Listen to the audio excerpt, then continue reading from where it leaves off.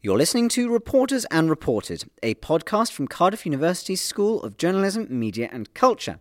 In each episode, brought to you by the MA Broadcast Journalism students, we'll bring you insights and interviews with key people in the news industry. We'll examine the challenges, opportunities and threats facing journalism and get tips about the best way to follow a career in the media. This week, me, Anthony Coote, Dan Broderick and Tim Dodd will be talking to Bryony Jones from CNN International. So hi Bryony, thank you for allowing us to interview you on the podcast. The first question for myself is, can you tell us how you got into the industry and give us a brief descriptions of the roles you undertook? I basically decided I wanted to go into journalism as a kid. I did my school work experience when I was 14 at the Western Mail, and I kind of got bitten by the bug. I did a couple of different stories while I was there, and I wrote one story that was used as a photo story, and I did some research for a piece, and that made the front page. It was not a big newsy story, it was a feature story, but it was used on one of the promo boxes on the front page. And I came in the next day, and there were, news reporters coming up to me, "This is amazing, I waited years and years to get my first front page, and you've got one on your first work experience week." And they were obviously just, trying to encourage me a bit, but it is true, you kind of get bitten by the bug. And so I used to spend lots of my school holidays. I was one of those nerdy journalism kids who spent school holidays at various newspapers. And then I came here and did newspaper journalism course. From there I went to the News in Portsmouth, and that's where I went and did my placement with them while I was on the course, and so I spent my Easter vacation with them, and then I went straight back there as soon as I'd finished the course, straight into a job, luckily enough, and I worked there for 2.5 years as a basic cub reporter. I was lucky enough that was the point at which BBC online operations were really being expanded. So they were recruiting an awful lot of people all at once for BBC News Online in all the regional bureaus, and also for the Where I Live websites, which don't exist anymore. And I applied for a couple of jobs in that kind of recruitment phase, and the one I ended up taking was in Bristol. So I went to Bristol. I was there for 4 years, I think. And then after that, I moved to Australia. My husband's job took us to Australia. So I moved there without a job to go to, but just knowing that journalism is a very transferable skill. And so I kind of hit the ground running. I worked at Channel 7 for a while there, and then found my kind of spiritual home while I was there was SBS, which focuses on really international news stories in their newsroom. So I was based there, again, digital. And then we came back again with my husband's work, and again, I didn't have a job to go to, and I spent 6 months freelancing and kind of panicking about what I was going to do, because at the time, the kind of polar opposite to the job at the BBC in Bristol, I came back and it wasn't a good time for the industry. There weren't very many jobs around. Everything seemed to be in business news, and that was not my area of expertise at all. I was getting quite panicked by then. And I was really lucky enough that I'd sent an email at one point to the CNN team, and they were looking for freelancers, and I started freelancing there. And they took me on from freelance into a staff role pretty quickly. And so, I've been there ever since. From your experience of dealing with delicate situations, for example, you covered the Calais migrant camp. Yeah. How do you approach those situations? How do you approach the migrants themselves?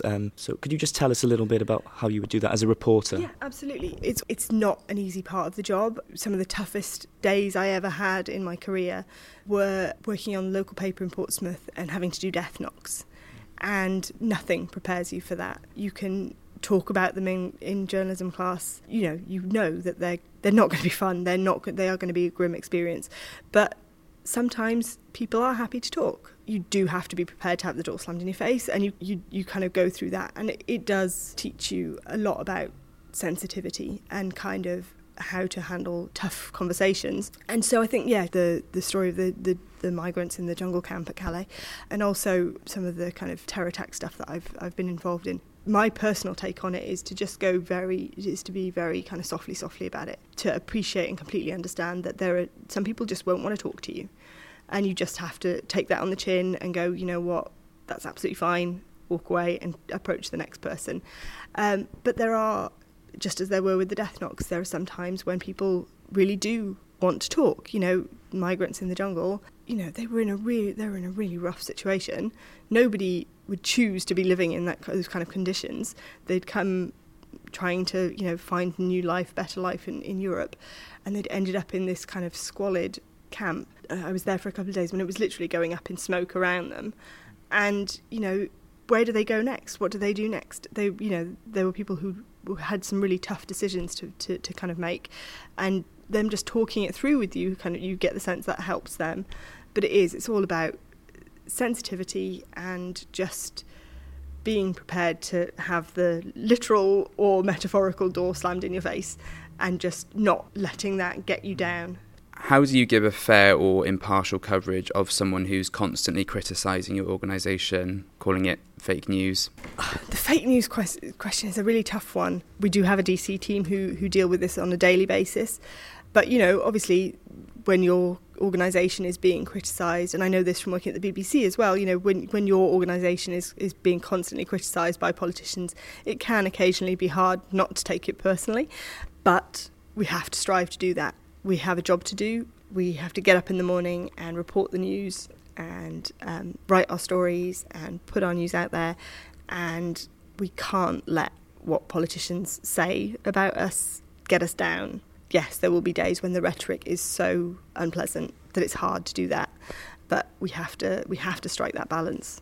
What challenges has CNN faced in continuing to serve the changing demands of audiences? It's just the fact that the media landscape changes so fast, and we have to move fast with it. And for organisations like CNN and like the BBC, certainly when I was there, it can be hard to pivot quickly if you need to. There's a lot to be said for smaller news organisations that can kind of decide, not quite on a whim, but they can see the way something is going and go, hey, we should do this. And we should do more of that. And we should report this particular story in this way. And for a big legacy media organisation like CNN, it can be hard to to pivot quickly and to make big changes like that, just because there's a lot of people who work with us. And when it can just be hard to adapt and making sure that we can react as quickly as we can. How does CNN's approach to covering international news differ from something, say, maybe a UK-based organisation like the BBC or ITV? It's sort of two-pronged in that we have to bear in mind that we have a very big US audience, and then we also have a very big international audience, and it is fragmented, in a lot of different places. There are certain markets, obviously, like all organisations, there are certain markets that we focus more on. But I think it's, we have to be aware that we can't cover every story. There are some stories that we just have to let go, and that's just the nature of the beast. It's news. There are certain stories that would make the front page on one day, and because they happen on a day when X, Y or Z was happening, they're lucky to make page 19 of a newspaper. It's the nature of the beast. How have you adapted your content in an age constantly competing for attention? As I mentioned in the presentation, a lot of it is to do with finding new ways of telling stories that grab people and suck them in and keep them there for a little while. So we do a lot with trying to improve our viewer engagement. So things like the gigapixel I mentioned around the royal wedding. So it's this clickable, zoomable image that you can get right into. And because you can do that, it grabs you and keeps you looking. So you're you can look at the expressions on the faces of people, the audience cheering as Harry and Meghan go past in their carriage. And another example was the cobalt mining story.